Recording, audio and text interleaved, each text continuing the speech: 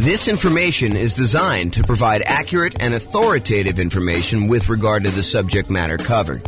It is offered with the understanding that the presenters are not engaged in rendering legal, accounting, or other professional services.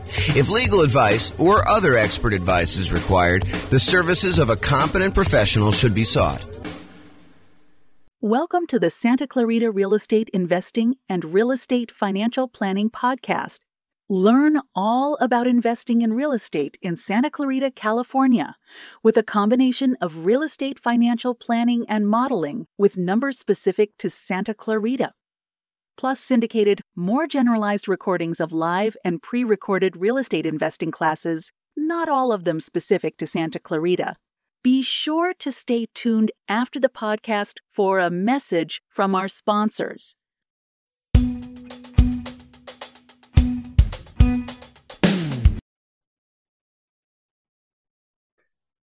Welcome, everyone, to the Investor's Source, your source of all wealth and wisdom. I am here today. I'm Dave Goldberg, president of Investor's Source. I am honored to have with us today a friend and someone I've known for basically back to the beginning of our company about 11 years ago, James Orr. James is one of the top real estate people in all of Northern Colorado. He's been a broker for Your Castle Real Estate for many, many years, focusing now on real estate education and real estate financial advising, which is a cool thing I haven't heard of much. So welcome, James, and I want to give you a little opportunity to introduce yourself. Tell us a little bit more about your background and what you've been doing these days. Thanks, Dave. I appreciate it. I'm James Orr. I took sabbatical probably about a year and a half ago now. Did sort of like a test retirement from real estate brokerage, and it turned into more of a full-time retirement sort of thing. But in my spare time, I'm working on our software that does financial modeling of real estate investments for like mom and pop landlords, primarily. Like, how long will it take you to acquire the number of rentals you want, and how risky is the strategy you're considering versus another strategy. And so in my spare time, in my quasi-retirement, that's more of what I've been doing lately. So yeah, thanks for having me on. Oh, great to have you on. And I listened to one of your most recent seminars, podcasts, and just a wealth of information about different ways to invest in real estate, especially with changing market conditions. And I've always been impressed by your mastery of some of the creative ways to purchase real estate, and your real strength and analysis of deals and of portfolios. Really good stuff to have when you're an investor, to really know what you're doing and know all the numbers. So James, again, welcome. I think what's on the mind of most investors these days is the tumultuous market conditions that we're experiencing now and the changes, particularly in interest rates. We got inflation, we got a stock market that is plunging, if you will, just never know what it's going to do. And investors are really not used to that for the past 14 years or so. We've had kind of tailwinds behind us. Conditions have been great. That's made our lending much easier, but now things have changed. So just want to see from your perspective as just someone in the know about how some of these things affect market conditions, what do you think is this going to mean for the real estate market? What's it meaning right now? And what do you see coming at us in the next year or two? Wow, where do I begin with that? How can I even start to do that? So the first thing I'll start with, I was thinking about this a little bit when you asked me to kind of be on and do the call. And so I went back and I did some research, and it turns out it was a good idea to do this research. So I went back and I looked through the 30-year mortgage interest rates going all the way back to 1970. And I wanted to find out, how crazy is it that we're seeing, at the time of this recording, probably around 7% interest rates, give or take a little bit if you're doing owner, occupier, investor. And I wanted to know, is this like really extreme, or is this like a still relatively low sort of interest rate? And so I went back and I looked, and what I did is I did a percentage of the time every month that was above this 7% threshold. And Dave, I just guess how much percentage wise over the last 50 years, I think it's 52 years or so now, how many over the last 52 years, what percentage of the time were we above 7% as an interest rate? You have a guess? I've kind of listened to what you've been speaking about and doing some of my own research. I'm gonna guess 73% of the time, James. No, it's not quite that high. It's 58% of the time. Wow. Which is still, I think, a lot higher than most folks would imagine. They think, oh my gosh, we've been seeing 2%, 3%, 4%, 5% for the last, as you said, 14 years or so. I don't know if it's been quite that long. I think when I looked at my numbers, I guess it is 14 years. 2004, I think, is the last time approximately when we were at 7%. Of course, I'm doing this without charts in front of me. I should have had those up. But if you think about that, the last time we were at 7% was like 2004 or so.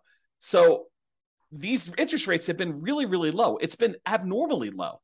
And so we've been having this, I don't know, almost like opposite of a perfect storm, a perfectly beautiful day, where property prices have been going up, rents have been going up, interest rates have been going down. So even though property prices were going up, interest rates were going down, which meant for a while, properties were still on sale, even though the prices were higher than they were before. If you kind of think about what your monthly payment would be when you're buying the property, it's actually less than if you had bought the property the year before, right, which is crazy to think about.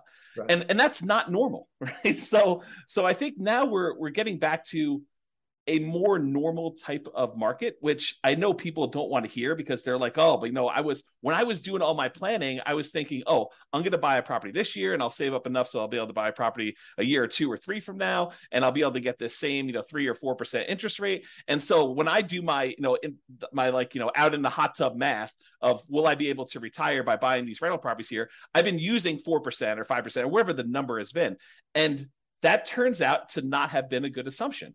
And I think right now we're seeing a market where demand is still really strong. The number of properties for sale is down, so we're seeing like a lowering of inventory. But there's enough demand in the market where we're still having buyers. It's not like it's gone away. And I think maybe the Fed will continue to raise rates in order to get this inflation out of control, under control. But it hasn't stopped everything completely. It's definitely slowed it down. It's not like it was. But the last, at least from the pandemic, and even before then, that is not normal. Like if you're trying to look at year-over-year numbers, a year-over-year comparison of, how much inventory we had compared to a year ago a year ago from now, or what interest rates were or anything like that, you should just throw all that away, because you're looking at all-time extremes on many fronts. All-time extremes for days on market, all-time extremes for low interest rates. And so you can't compare now to then and say, oh my gosh, the world is coming to an end because days on market is increased by 30%. Well, it increased by 30% from 25 days, which 25 days is crazy. I mean, a more normal market is 3 months to 6 months for a property to sell. So 90 days to 180 days. Right. So to think that, going from 25 days, now it's increased to, I'm looking at a chart. I happen to have this one up because it's just down there. I'm looking at this. We're probably at around 60 days or so for that. So even if it's doubled, that's still lower than normal. It's lower than what a typical market would say. So what was the question again, Dave? I'm off on these tangents here, but I want to make sure I answer your question directly. No, that's kind of a good recap of a historical perspective that a lot of us are just not looking at. We're so used to, in these last few years, as you say, very unusual low interest rates, that when these rates have gone up, we think it's the end of the world, but it's actually approaching more normalcy. Yes. So the question was, with that, what is happening in the market right now? Is that causing, is it the end of the world? Is the market plunging? Is real estate, we'll get into this later, but should we all be abandoning our portfolios now and saying this is not going to work anymore? What are you seeing in the market? I don't think it's the end of the world. What I'm seeing in the market is inventory is down. Well, it's so the number of new listings is down, but we're not selling as many as quickly as we were before. So the inventory is actually increasing. And by the way, I think this is localized. So I'm talking primarily about Northern Colorado, although I think it does apply to a lot of other markets as well. But we're seeing overall fewer sellers wanting to sell. And I think that trend is going to continue. And here's why I think that trend is going to continue. If you think about all the sellers that bought properties and they locked in these ridiculously low, in retrospect, interest rates, I think the last interest rate I got was like 2.25 on a 30-year loan, which is insanely low. Now, the chance of me going out there and selling that property and losing my 2.25% interest rate is almost zero. It would take some type of extreme motivation for me to want to get rid of that interest rate, because it's almost like free money, right? If inflation is normally, I don't know, 2 to 3%, and your interest rate is 2.25, your actual interest rate is lower than what inflation is. So that's just crazy to think about. So you have all these folks that got, 2, 3, 4% interest rates, and now interest rates are at 7. So there's a significant financial penalty, a disincentive for them to go out and sell their property, go buy one that's presumably more expensive at a higher interest rate and take a double hit on that. So I think that's one of the reasons why we're seeing fewer sellers sell their properties on the market. We're seeing just a lack of new listings coming on. So I think that's one of the reasons why we're going to see that. And that I think will continue for a little while. And no one knows. Maybe the Fed chairman knows sort of what he's thinking, but I don't know. Like, no one really knows what they're going to do with interest rates. There's speculation that they're going to continue to raise rates if we see inflation still continue to be above where they're trying to get it at. And they've stated publicly that they want their interest rate to be around 2%, and it's been whatever it was, 8% or something crazy. So they need to go down quite a bit. And so one of the levers they kind of pull on in order to adjust inflation is they raise interest rates to try to slow down the economy. And that may hurt. I mean, that may really punish a lot of folks in the economy. We're seeing prices of things go out of control, which is what the inflation is measuring and how they're trying to get it under control. But they're really trying to push those rates up in order to get inflation under control and get the economy there. But that may slow down things quite a bit. So all the buyers that were struggling, affordability is at like all-time lows. We're seeing prices go up really, really high over the last few years. And now with a combination of those and the really high interest rates, affordability, which is a measure of both those things, it's basically how affordable is a property based on the current price and the current interest rates that they can get on those. So affordability is like way, way down. And so you have a lot of folks that are priced out of buying houses, and they're really struggling to do that. So you take a big pool of the market that you used to have there, and you kind of pull that aside. Now, one of the things that is helping us is, unlike the 2007, 2008 sort of period where it was really, really easy, the availability of financing was at like all-time highs. We were trying to like encourage the economy by allowing almost anybody who wanted to get a mortgage to get a mortgage. So that was way up. It has not gone up. So this is very different than 2007, 2008. The availability of mortgages is really, really low right now, a very safe place to be for making loans. But I don't know, you've got these kind of factors of sellers not wanting to sell, so fewer properties available for sale, but you still have some demand for people who want to go buy properties, except they're kind of forced to do it at these high prices and these really high interest rates, which hurts a little bit to be able to do that. I don't think you're going to see a lot of motivated sellers, at least in the short term. And one of the reasons why I think that is you've got all these folks that they bought 1 year, 2 year, 3 years ago, and property prices have gone up 5, 10, 15, 20% in that really short amount of time. So even if they're motivated, they could go out and sell their property with a real estate agent and be out of it without having to be upside down or any type of really crazy motivation. So I don't think we're going to see a lot of motivated sellers in the short term, at least. That may change. I mean, who knows? Do I think prices are going to go down? Maybe. I mean, is it unreasonable that if you've had a roller coaster going up like really, really fast and gaining 5, 10, 15, 20, 25% in value over the last few years, that it kind of overshoots a little bit and it kind of has to come back down a little bit? Yeah. Do I think they're going to go down really, really low? No. And I think part of the reason why is inflation. If you think about what it costs to build a house, all the materials that go into it, the plywood, the sinks, the light fixtures, the windows, all those have significantly gone up in cost. And so there's a semi-hard floor as to how low prices can go based on what it costs to rebuild that property.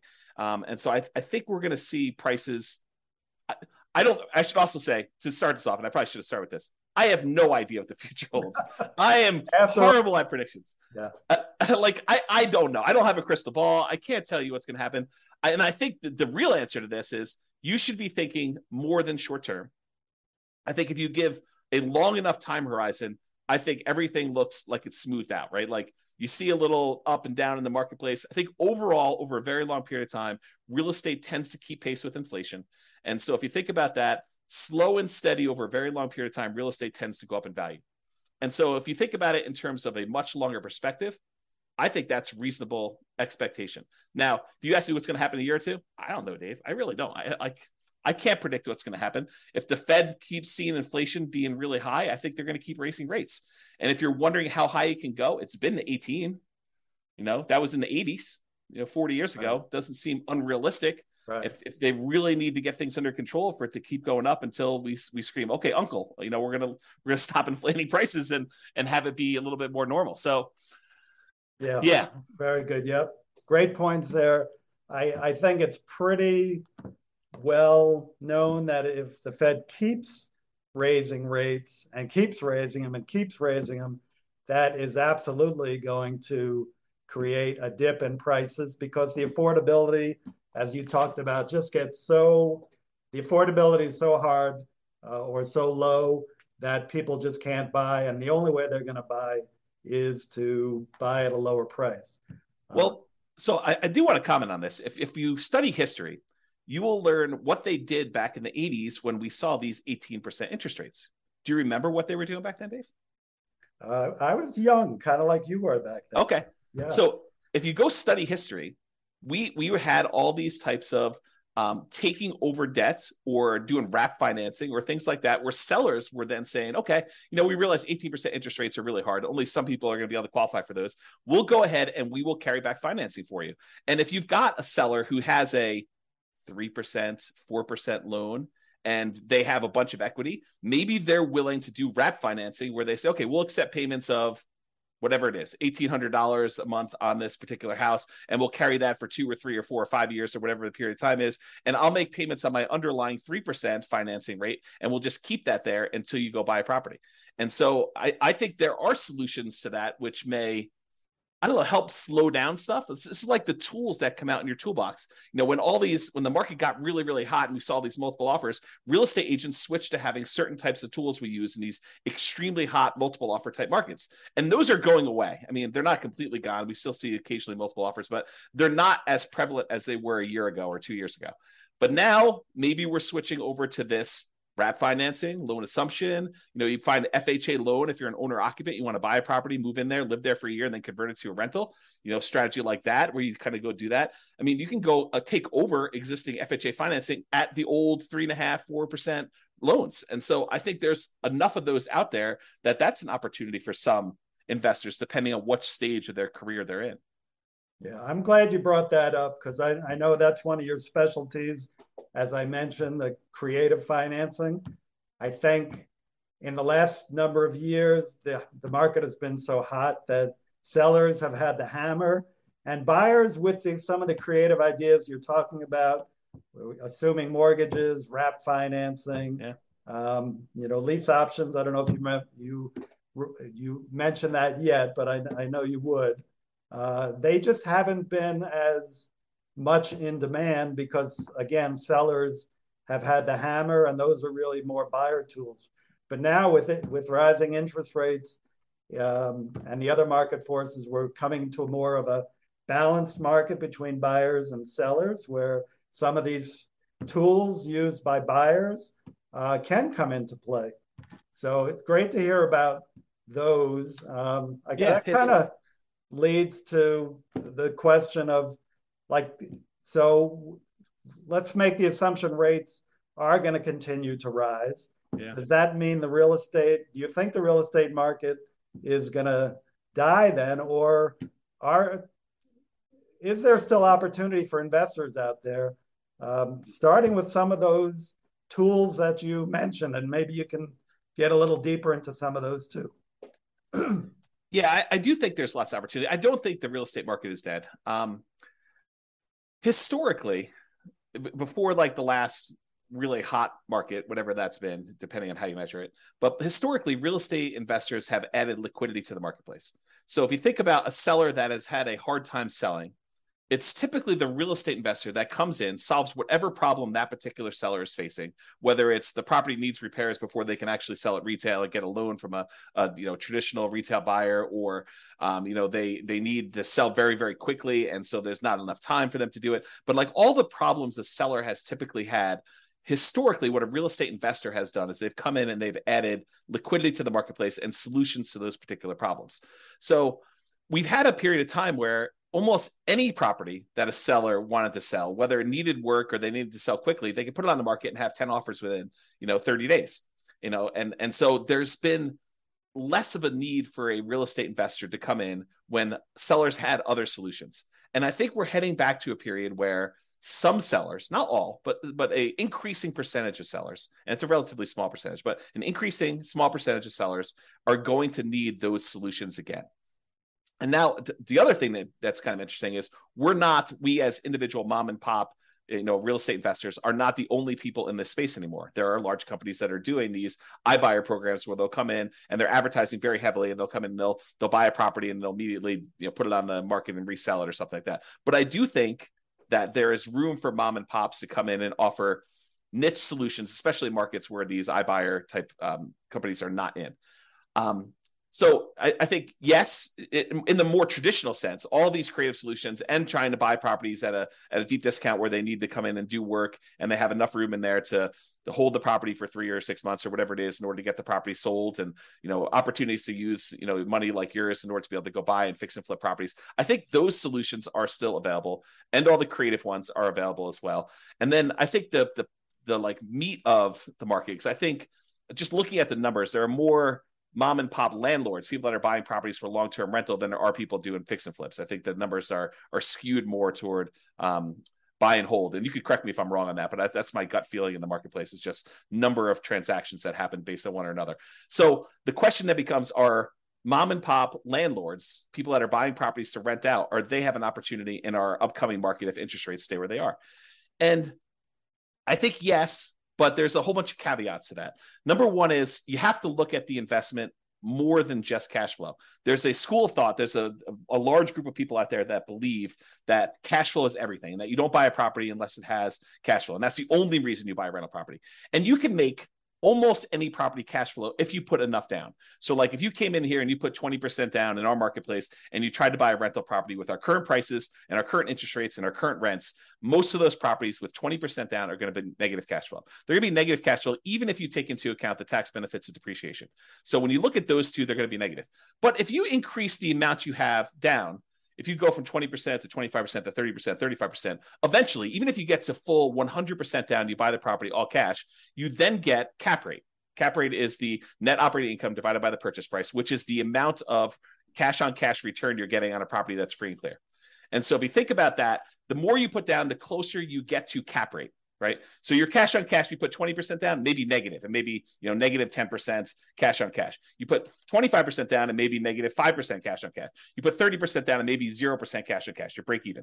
Put more than that down. Now it's sort of like, whatever it is, 2% cash on cash. Eventually, if you put 100% down, it gets to what cap rate is. And cap rate on a property might be, 4, 5, 6, 7, 8, 9%, depending on what market and what type of property you buy, somewhere in that ballpark.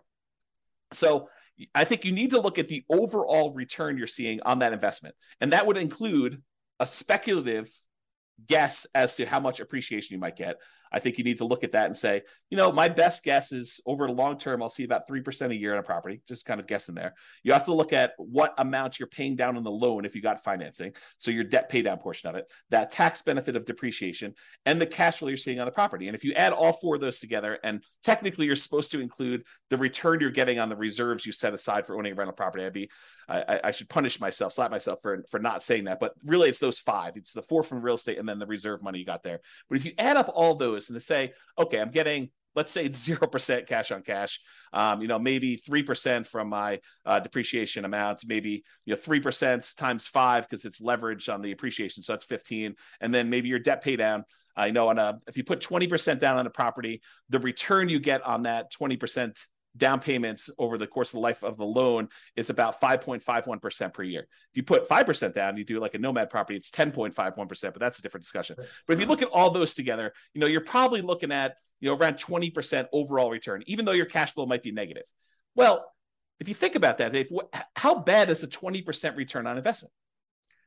James, that's still a good return in anybody's book. Yeah. And so I think that's the thing you need to look at. You say, okay, look, cash flow is ugly. And I definitely need to set aside the money for that negative cash flow. If I'm going to buy a property and it's going to be negative, you have to say, okay, I need this amount for down payment. And let me go ahead and set aside a year or 2 or 3 of negative cash flow up front just to be prudent about this and kind of hold that. But then I think over time, rents tend to kind of creep up with inflation a little bit. And so eventually your negative cash flow will go down. And maybe a year, 2, 3, 4, 5 years from now, you'll have break-even cash flow or positive cash flow, and then the investment characteristics look different. But even during that time when you have negative cash flow, the overall return is probably pushing 20%. And you have to run the numbers to find out what this means. But then you got to decide, okay, I've got this 20% down, 20% return type of investment I can make if I buy these rental properties. What else is out there that I can invest in? Well, I could do stocks, I could do crypto, I could invest in your fund, I could do all these different things in order to get a return on my money. Of those, and the risk measure of those, because each one has its own different risk characteristics. Investing in stocks is very different, investing in bonds versus savings versus CDs versus your fund versus real estate. All of those have different just risk characteristics. And so you say, for the amount of risk I'm willing to take and the return I'm willing to get, which one of these makes sense? And I think for a lot of folks, real estate still makes really good sense to do over the long term. If you tell me I'm buying it and I'm getting out in 6 months, I don't know. I mean, unless you're going in there and adding value by doing some type of fix and flip, or you're adding some type of value to the property. If you're just doing it to speculate in the market, probably not, especially since the cost to get, especially out of the investment, tend to be pretty significant in real estate compared to other investments.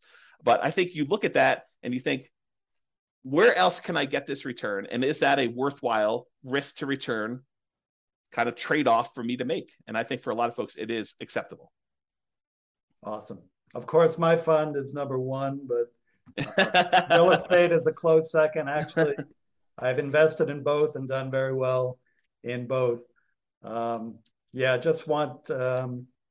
think just to kind of summarize what you said, and you gave us some great information there, it's just, it might be a tough time now to buying is a little bit, you're going to pay a little bit more, your cash flow may not be even positive in properties you're going to pick up. But historically, and as you said, historically, we're really not that much higher now with rates than we have been in the past. The greatest builder of wealth has always been real estate and should continue to be. You still got to buy very intelligently and hold for the long term, but real estate can still be a great investment over time. Dave, I want to add one more thing to this discussion if we can. So I did a podcast episode. It's probably like 2 weeks ago now. And one of the questions that came up was, with interest rates at 7% and having this negative cash flow with a reasonable 20% or so down payment, is it better for me to go ahead and save up money to buy properties free and clear, where I get rid of the kind of like the interest rate component of this, where I have negative cash flow, or it's ugly to have this negative cash flow on a property? And so I went and I did some analysis, and for just this one kind of sample case, it's a reasonable person saving 15% of their income. I figured out how long it would take them if they saved up 20% down. I did 15%, 20%, and 25% down. But for the 20% down number, I had them save up 20% down, buy a rental property, save up another 20% down, buy another rental property. And I figured out how long it would take them to be financially independent. Then I had the same exact person saving the same exact amount of money, buying the same exact property, but instead of putting 20% down, they saved up until they had to buy the property free and clear, where they didn't have any mortgage on it at all. And so the question I have for you is, how much longer did it take the person who is saving up to buy properties free and clear to be financially independent as the person who is putting 20% down and buying leverage rentals? What do you think the difference in time it took was? I'm going to guess 1 year, James. Oh, so you must have seen my presentation. I did. It's so surprising to people when I tell them. I was blown away by that. Right. It's so I'll say it out loud so that everyone can be very clear of what we just said.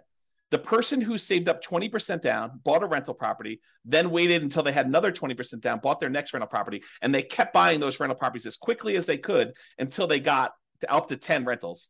And then how long did it take them to get to the point where they had enough money coming in to be financially independent versus the person who saved up and bought the property free and clear with no loan at all. And it took them like 20 something years to buy their first property to be free and clear.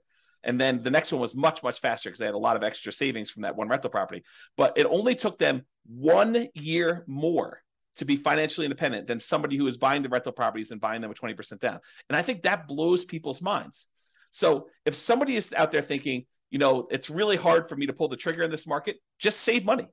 Invest in something else, invest in your fund or invest in stocks or whatever makes sense for you in the meantime, while you're waiting to save up your money. And then when you're ready to buy a rental, whether that's buying a property that's free and clear or buying a property with 50% down where now it does cash flow, or 30% down, or whatever the numbers make sense. But don't stress out. It's not that much longer for you to be financially independent if you take your time and you save up and you buy these properties free and clear. And the risk dynamics of a free and clear portfolio, very different than the risk dynamics of someone putting 5% down or 20% down or 25% down and buying rental properties. So a lot of good points there for people think highly leveraging is the way to go. And I'm not going to poo-poo that because I did that. But I've also done the strategy of buying and paying down properties and having them free and clear. And that for me and other investors I know has worked really well, getting properties paid off.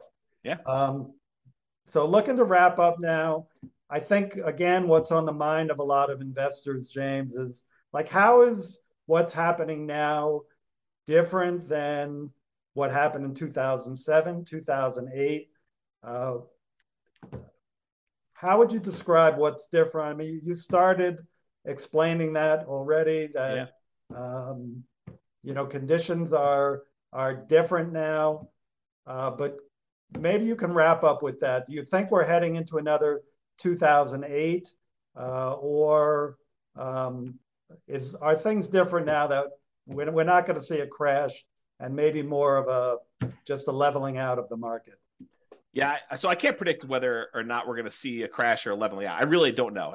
And I would have thought, if you had asked me, like right when the pandemic was hitting, what was going to happen in the real estate market, I would not have predicted it's going to go up, whatever it is, 30% in 3 years or something like that.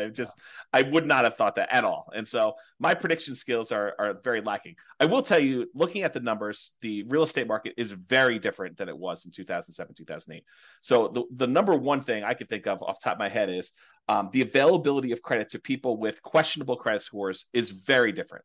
Like, we were giving loans to almost anybody who wanted a loan at that point. And we were giving a lot of them, nothing down or, 3%, 5% down loans to people that probably shouldn't have been getting loans at all. And then on the back end of this, we were basically packaging those up, calling them A+ type of loan products and selling them, securitizing them on the market, which was another issue altogether, because then we had all those fail and it kind of compounded. Derivatives and things like that. Yeah. And so I think that's very different than we saw before. I don't remember seeing us have this massive of a run up leading into 2007, 2008. And we have here. So a lot of the folks that bought a property, even 2 or 3 years ago, they've got a huge cushion of equity. In fact, if you look at how much equity we have now in our properties as a whole, like this, the whole country, I think we're at all-time highs. I think the amount of equity we have sitting in our properties right now is at all-time highs, which was not how we were in 2007, 2008. And so the question then becomes, well, how does, having our credit criteria, the availability of credit to people,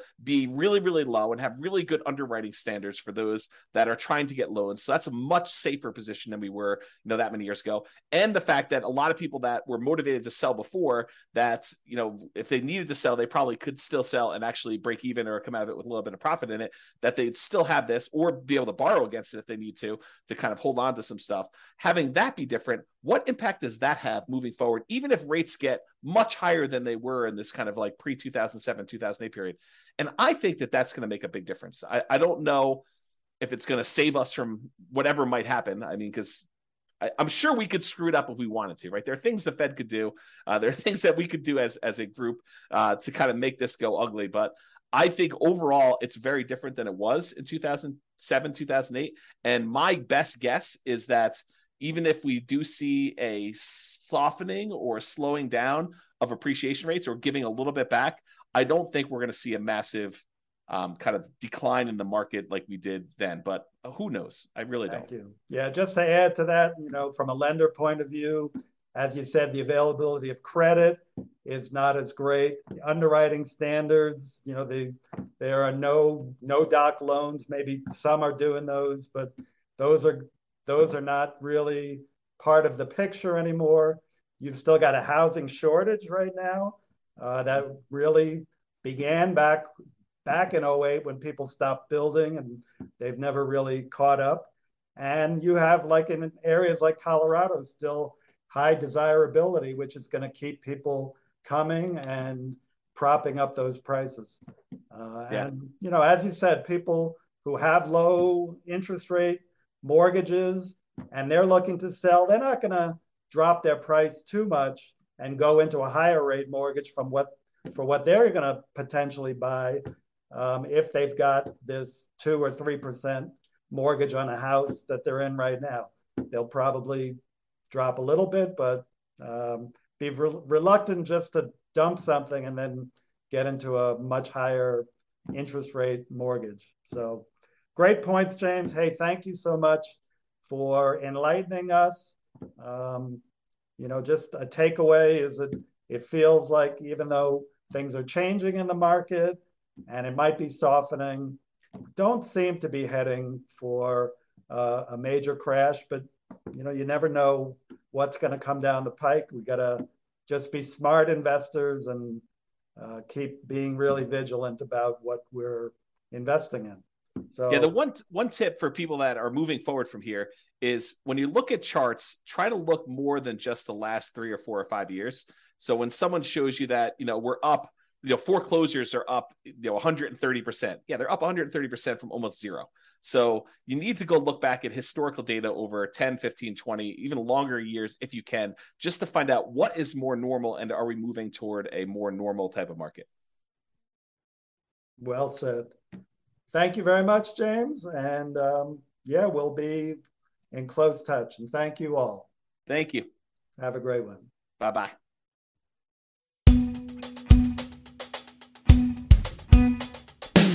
With home prices up, mortgage interest rates up, and rents up, but not quite enough to counteract the higher prices and interest rates, cash flow on rental properties in Santa Clarita is harder than ever.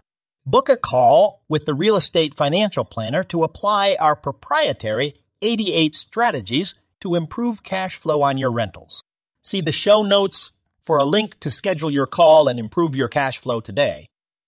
If you're a real estate agent, lender, or professional in Santa Clarita that wants to help our real estate investor listeners, consider reaching out to learn about collaboration opportunities with this podcast. We'd love to add more value to our listeners by having you assist our investors buy, sell, and finance their real estate investments. See the show notes to schedule a call to discuss collaboration opportunities.